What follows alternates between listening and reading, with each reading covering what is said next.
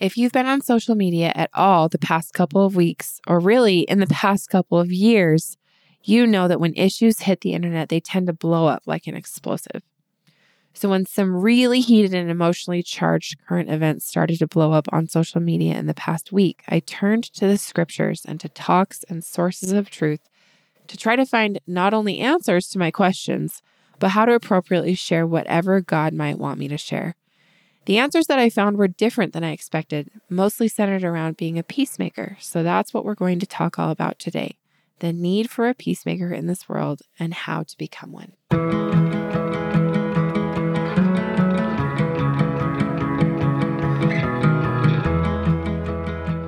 So we had an eventful weekend that I actually lost a lot of sleep over, and it started with Friday, the announcement of the overturn of Roe versus Wade.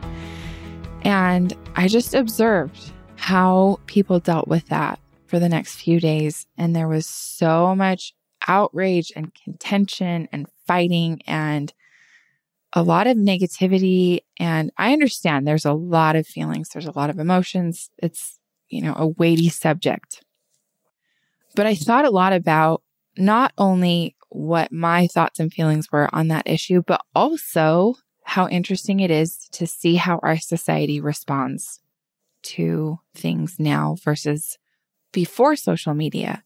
And sometimes it really can feel like social media is such an echo chamber, and anything that pops up, other people start echoing it and repeating things. And that can go either way. It can go good or bad.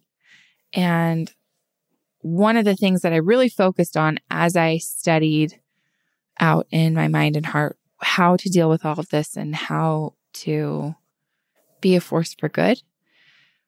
Honestly, one of the things that kept coming to me over and over was to be a peacemaker. And I think that the world is lacking peacemakers right now.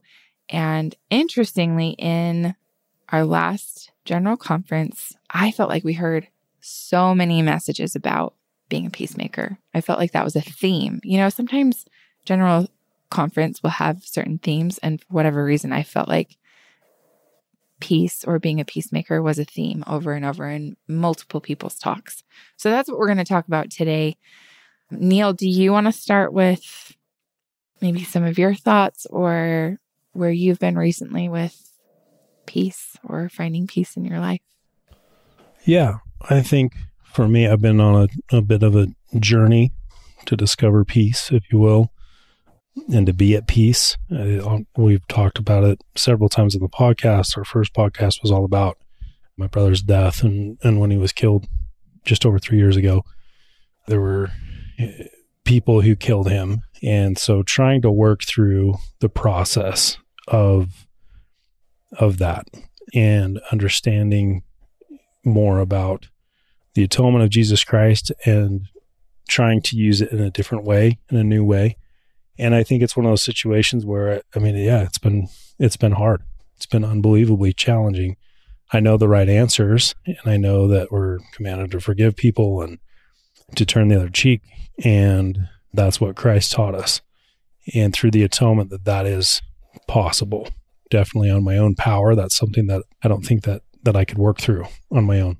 But we just had a great experience, I think, in going to Hawaii and just some of the experiences we had and just being a part of just a really cool group and a kind of this, I don't know if it's a workshop is the right term, but sure, just kind of a good group of people getting together to talk about spiritual things and how to be better and how to serve others more. And just through the course of that, really bonding with these people that were at the workshop and just feeling that I needed to let go of the struggle and the challenges that I've been facing in my own situation to find peace, to be at peace with the situation, what happened, everything that happened with my brother. And I got a blessing from some missionaries right before we left, and just kind of randomly found him at church in our church building and pulled him aside and just said, "Hey,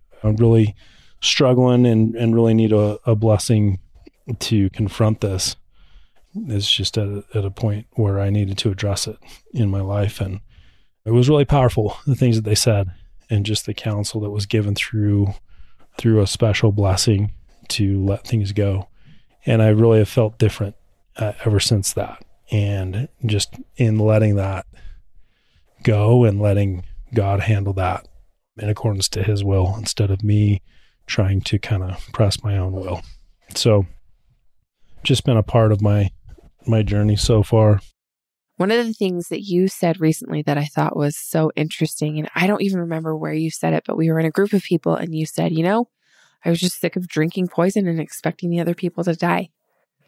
And I thought that was really interesting that you said that, because it is how anger and resentment and holding on to resentments work. You think that it's going to hurt the other person when really you're just hurting yourself. Yeah. No, and that's exactly been my experience, is running different scenarios, and kind of in recovery, they talk a lot about it in recovery meetings, is kind of this judge and jury and in court case in your mind, and you run through and in these arguments of why you're right and what happened, and replaying this over and obsessing over that over and over and over again. And it just brings on more contention and more discord in your life. And I found myself just doing that, getting caught so hard in different points in my own views and my own understandings of, and trying to work through things on my own and make sense of everything on my own. And really just coming to the conclusion that this is just ruining my life. This is ruining me. This is ruining my happiness, my joy. And really, when it comes to outcomes, there's kind of very few things that I can do, if not nothing that I can do. It's all in the past, and it's a situation that's now over with as far as what happened. There's still prosecution efforts on, but even with that, I mean, that's out of my hands. Right. And so that's something that I, have let go of and just made a decision to surrender. Well, I think this is interesting that in our most recent General Conference, President Nelson taught that we are followers of the Prince of Peace, and now more than ever, we need the peace only he can bring. How can we expect peace to exist in the world when we are not individually seeking peace and harmony? It's kind of an interesting thought. If we want peace in the world, we have to be willing to start with ourselves. Oftentimes it's kind of the internal locus of controlling the things that you can, and or serenity prayer is another way that I like to look at that. Looking at what do I have control over? And I do have control over myself and how I respond and my reactions. And my reaction does have sway and power in the effective influence, and how that can either help and build faith in others, or that can tear it down and cause more discord and more contention. I can sway that either way and bring either one into reality. Well, he went on to say, I plead with you to do all you can to end personal conflicts that are currently raging in your hearts and in your lives. And I think that that's interesting. Anytime that the prophet pleads with us, that's probably something we want to pay attention to. He kind of gets into how we can do that. So he gives 5 suggestions, and the last one is end conflict in your personal life. He says, exercise the humility, courage, and strength required both to forgive and to seek forgiveness. And he says, between now and Easter, so it was just before Easter, I invite you to seek an end to a personal conflict that has weighed you down. Could there be a more fitting act of gratitude for Jesus Christ and his atonement? And I know that Easter has passed, but if you are a follower or believer in Jesus Christ, it's always a good time to give a gift to the Savior. And then I always love it as well whenever our leader gives us a promise. So he said, I promise personal peace and a burst of spiritual momentum if we do this. And another talk. So as I was saying earlier, over the weekend, I spent literally hours and several days reading and studying everything I could to kind of figure out how to be ready to know how to try to represent the Savior in the way that he would want me to in all of the chaos and conflict that was going on the internet. And the talk that I found that was extremely helpful in more than one circumstance was called Following Jesus Being a Peacemaker by Neil Anderson. And he talks about how to do this. So how does a peacemaker calm and cool the fiery darts?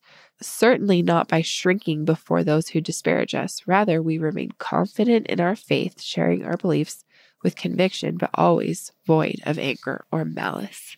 So the part about being void of anger or malice is really important because I think that when we look back at the Savior's life, he never used anger or malice, like he said, to convince people of his side of any argument. It was always with love. It was always done with love and patience and kindness. And he also goes on to say, as Jesus taught, we don't eradicate evil with more evil. We love generously and live mercifully, even toward those we think to be our enemies. Reverend Brown is someone that he talks about. Reverend Amos C. Brown is a national civil rights leader and pastor in the Third Baptist Church in San Francisco. And he is a friend of our prophet, President Nelson. And he taught about being a peacemaker and said, peacemakers are not passive. They are persuasive in the Savior's way. And I really liked that too, that we don't have to be passive, but we can be persuasive in the Savior's way. I think on that, there's a book that I really like, is How to Win Friends and Influence People. One of the principles is the best way to win an argument is to avoid it, but then also is to avoid your first reaction to something or a negative situation, to where it's like kind of your knee-jerk reaction is to react with anger or frustration or whatever it may be. And so taking a minute to listen to the Spirit, like avoiding that first knee-jerk reaction and then trying to tap into the Spirit, it's extremely hard in the moment, especially depending on what it is. But I did think that was really something that was powerful and has been helpful to me to recognize that, like, that initial emotional response often is not the correct one. Yeah. And can just create and escalate more tension. And now it's just even scarier because you can go online. You can really have a negative voice and really go off and have it blasted out to all kinds of people in a moment of anger and in a moment of frustration. And then potentially that has the power to be permanent. Like, it's really hard to retract that. It's really thinking and feeling the Spirit and understanding how the Savior would respond, or how God would have you respond in a certain situation prior to making like a knee-jerk reaction. So really interesting just to think about. Well, to go right along with that, Elder Anderson continued in his talk to say some of the attacks upon the Savior were so malicious that he said nothing. And this is in Luke 23. And the chief priests and scribes vehemently accused him and mocked him, but Jesus answered them nothing. There are times when being a peacemaker means that we resist the impulse to respond and instead, with dignity, remain quiet. And I do think that there are several times when, there are people that are trying to put Jesus in this gotcha situation. And sometimes he just responds with no response, because that's the way of being a peacemaker. And then I also think this is maybe even more interesting that Elder Anderson, Jesus taught us to withdraw from the circle of anger and contention. In one example, after the Pharisees confronted Jesus and counseled how they might destroy him, the scriptures say that Jesus withdrew himself from them, and miracles occurred as great multitudes followed him, and he healed them all. That was in Matthew 12:15. I think sometimes too, when things get really heated, it's not only appropriate to maybe not say anything, but sometimes you just have to withdraw. Sometimes if changing the subject or not engaging in the contention doesn't work, you have to just have the courage to and know that the right thing is to just, maybe walk away or remove yourself from the situation. Yeah. Absolutely. I don't know. It's interesting to watch like a highly charged situation escalate. It starts with something just really small and inconsequential. And then it just one person reacts, causes a reaction. The other person then gets defensive, then gets aggressive. And it just suddenly something that began just so small, people end up getting hurt or even killed. And you look back at the original starting point, the origin of what happened, and you're just like, man, is it really worth it? Was it really worth it? I've seen the situation. I just remember growing up as a kid watching people get into fights at school and just how foolish some of those reasons were. It was somebody was looking at somebody or somebody bumped into somebody. It was a misunderstanding or whatever. And then the end result is people hurt, people in trouble, and looking at it, it's just begs that question of is it really worth it? And I look at now, it may not be like a physical fight or something like an altercation, but ruining a relationship over, ruining a friendship, ruining something, relationship with a member of your family. Like, is it really worth it? Is the incident that happened, whatever it may be, is it worth completely losing a relationship over? And I think it just comes down to that factor of contention and of escalation and of pride and exchanging hurts. And somewhere someone has to make the decision to be a peacemaker and to break the cycle and to break that circle in order for there to be a progression and to be resolved. And I think that's why Christ speaks to that in the Sermon on the Mount. He talks about it. Blessed are the peacemakers. It's just in the scriptures as well. In the Bible, there's several instances in the Book of Mormon, book of scripture that we use as members of the Church of Jesus Christ, where Christ specifically taught that himself. And I really love any time that Christ is speaking. I've really tried to study that lately and look at it and be like, if Christ is saying something himself, like I really need to pay attention, and especially if he's repeating it. And I think that it's really interesting in several different instances. I think of this story in the Book of Mormon when he comes to visit the people in the Americas. The first thing that he does is he warns them about contention. Yeah. And he says it. He's like, this is how we need to do things. This is how we need to baptize. Like, there have been contentions among you. Contention is not of me, and it's of the devil. Like, calls it out so specifically. And of all things that he could open up with, after saying, I am Jesus Christ, he says, there shouldn't be disputations among you. So there's obviously something to that. And it's something that's important enough for him to say that right out of the gate.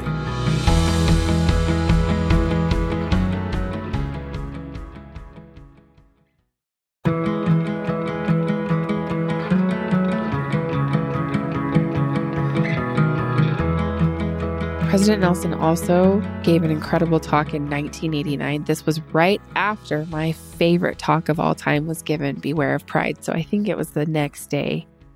Elder Nelson at the time gave a talk on the canker of contention. And he quoted, I love this, he quoted Abraham Lincoln, who said, "Quarrel not at all. No man resolved to make the most of his time can spare time for personal contention. Better give your path to a dog than be bitten by him."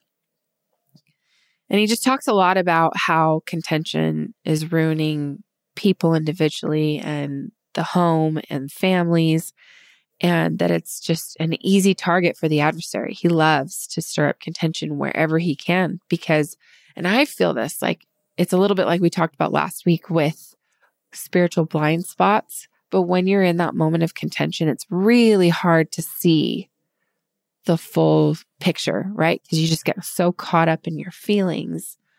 But this is definitely one of the ways, and this is a favorite quotation of mine from Beware of Pride, when he talks about how really what pride is enmity, which is being in a state of opposition toward God or anyone else, hatred toward, hostility to, or a state of opposition. And then this is really the key line. He says, "It is the power by which Satan wishes to reign over us." And isn't that true? I feel like when I'm in true contention, when I just feel anger or rage or frustration or hurt, it's like I am no longer being influenced or led by the Spirit. I'm definitely being influenced by the adversary. And that's just a huge win for him. This is one of my go-tos, is to open this talk, Beware of Pride, from April 1989, and just read through it and get a reality check on how am I in opposition with someone else. Anytime I feel like I'm angry with someone or I'm totally in opposition with them and I cannot see where I'm wrong or how I could fix things, I read this talk, and 10 times out of 10, I can't think of a time that I've read this talk and not felt better after and felt like, okay, here's where I can put my pride in check. Here's where I can get back on the Savior's path. Yeah, I think so much of that does come down to pride and our own pride. And I think that fuels the contention. And again, I think so many scriptural examples come to mind, but it's the pride of someone and how they look toward men and how they're going to look in front of their friends or whatever, or as leaders. And that really fuels kind of that negativity and fuels that contention to where you can't just let it go and let it slide. So that's really crazy. Okay, I thought this was so good. This was from a spiritual leader. I think she's a pastor. Oh, let's see. She calls herself disciple, wife, mommy, writer, teacher, poet, MC. And this is a spiritual writer, Jackie Hill Perry, and she said, the amount of social pressure to add commentary to every current event is interesting. It's as if we believe a post is the primary proof of one's theological and socio-political position. To me, sometimes it seems that certain hot takes are less about the event itself and more about how one's response to said event categorizes them. A social media post becomes a tribal marker, a gang sign, an anthem for which side you represent. Not only that, these social pressures create an environment of performance and virtue signaling. A post becomes a tap dance, an act, a stage play attended by hundreds of strangers. Keep dancing and they'll applaud. What's happening to us is that we think making a post is sufficient means of changing the world, and that the place to be affirmed by people that don't even know our middle names. Meanwhile, we're just talking and doing nothing. What if the first place we went to with our celebration and our outrage was to an embodied community made up of flesh and blood, people we know, who we can touch, hug, pray, or protest with? What if our words stayed at home first, a place where nuance, thoughtfulness, and wisdom could shape them? None of this is to say we shouldn't speak, but we should be slow in doing so. If and when silence seems to be the wiser option, may it be because your words found refuge away from the applause. I thought that was just beautiful. I loved that, by Jackie Hill Perry. But that's basically what Beware of Pride teaches too. The proud stand more in fear of men's judgment than of God's judgment. What will men think of me weighs heavier than what will God think of me. And this is something that I thought of over and over again as I studied and pondered and prayed and studied and pondered and prayed and studied more and more over the weekend, to just find peace, find answers, and honestly know what God would have me say, if anything, and how much to say, how little to say. And I was a little bit afraid, honestly, opening up my Sunday spiritual Q&A that I try to do weekly. And yet I felt like, no, you can do this because I want you to be a representative of me. And so I opened it up, and I just tried to have, and I always try to do this, but I just tried to have the Spirit lead me in answering each question. And I didn't shy away from any questions. I don't always get to all of them. There's never enough time for me to answer each question that comes in, but there weren't any difficult questions that I sidestepped. I answered all of the really hard ones. And I answered them with the help of, I felt like, the Spirit guiding me and the things that I had found in the scriptures and in general conference talks. And most of it wasn't even necessarily about the issue itself, because I believe that people should take the time to study these things out in their heart and mind, including studying the actual laws and the actual things going on where you live, first of all, but also, if you're a believer, And if you are a member of our church, and even if you're not, but to go to sources of truth, to go where you know that truth is spoken. So for me, I really believe that we have prophets, seers, and revelators who have keys to be able to get revelation from God for our church. And we have those words all recorded in our general conference talks. So that's where I went. I went to general conference talks. I went to the scriptures. I went to prayer. I went back to my scriptures. I went back to general conference talks over and over until I found every answer I was looking for. But again, interestingly, when I opened up the spiritual Q&A on Sunday, each of the answers, as I was led by the Holy Ghost to answer each of those questions, the answers came in some way teaching about being a peacemaker. That's really where I felt the Spirit was leading me. Well, I think that makes so much sense too, like especially right now, because there's so much cause for the opposite, for contention. There's so much division, and there's so much passion and emotion on each side of these big issue debates, and you just watch it unfold.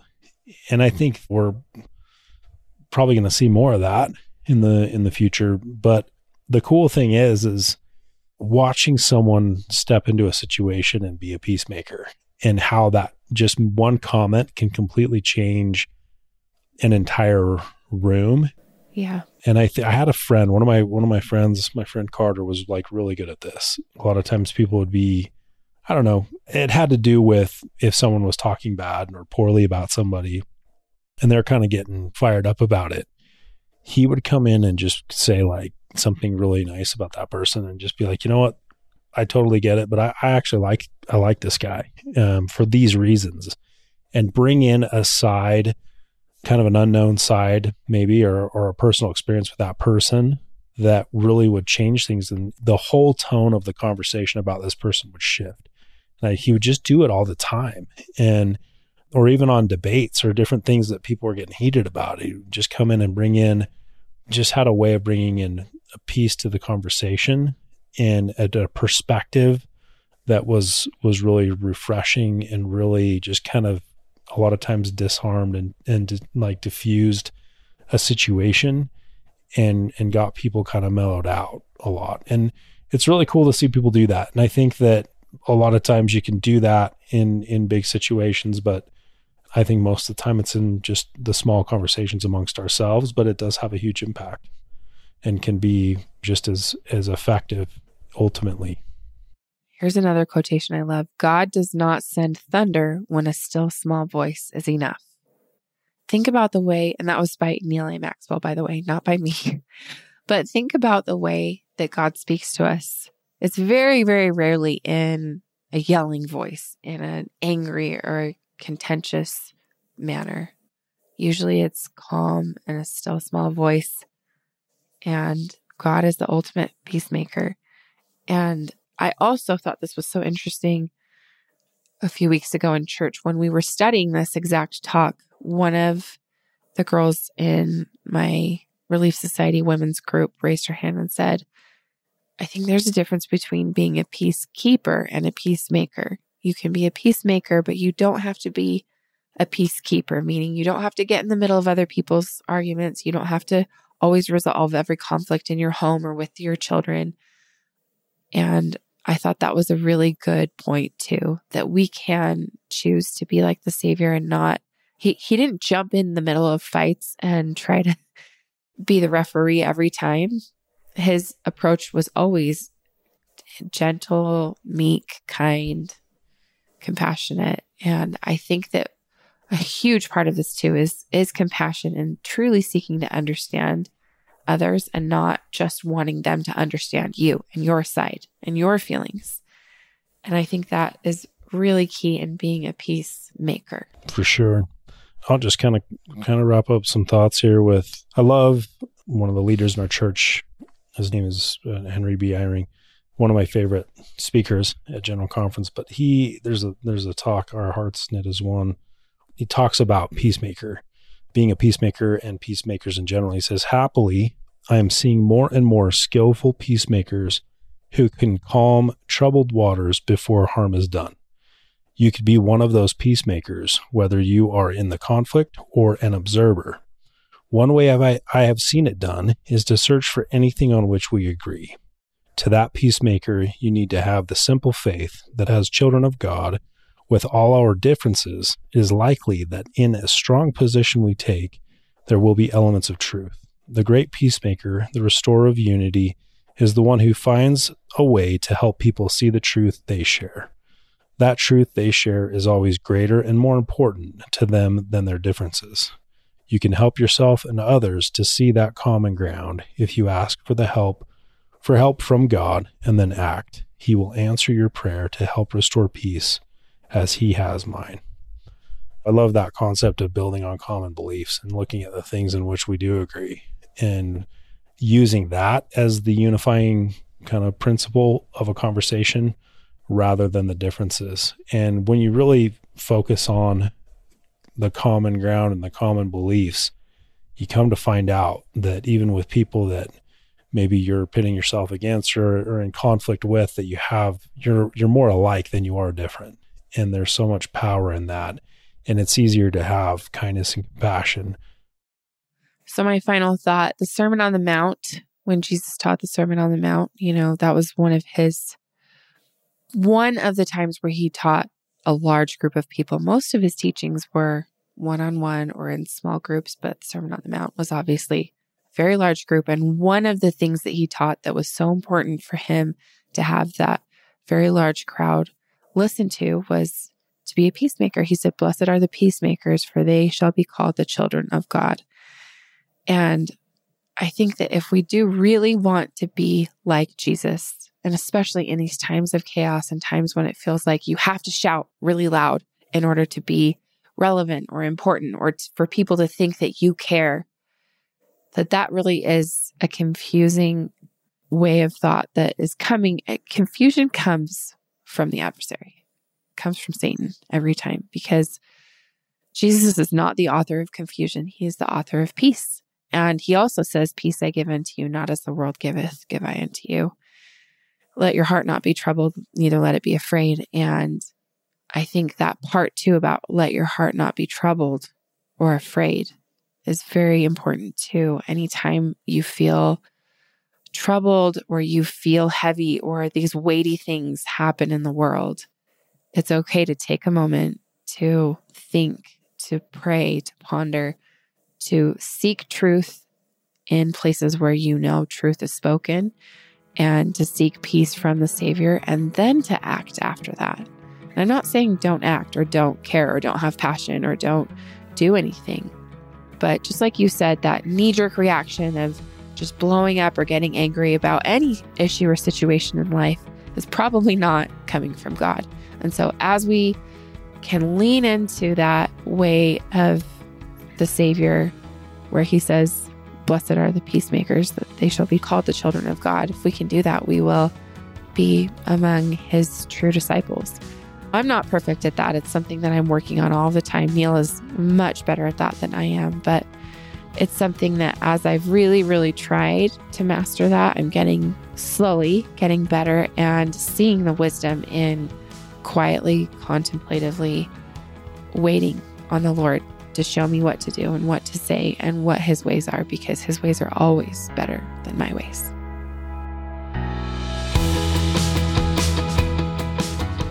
Thanks so much for listening to Mint Arrow Messages. Make sure you follow us on Instagram at Mint Arrow, subscribe to our Apple Podcasts, and rate and review us if you like us. And to get show notes, go to mintarrow.com/podcast, and you can even sign up to get show notes emailed right to your inbox, and we'll email you every time there's a new episode.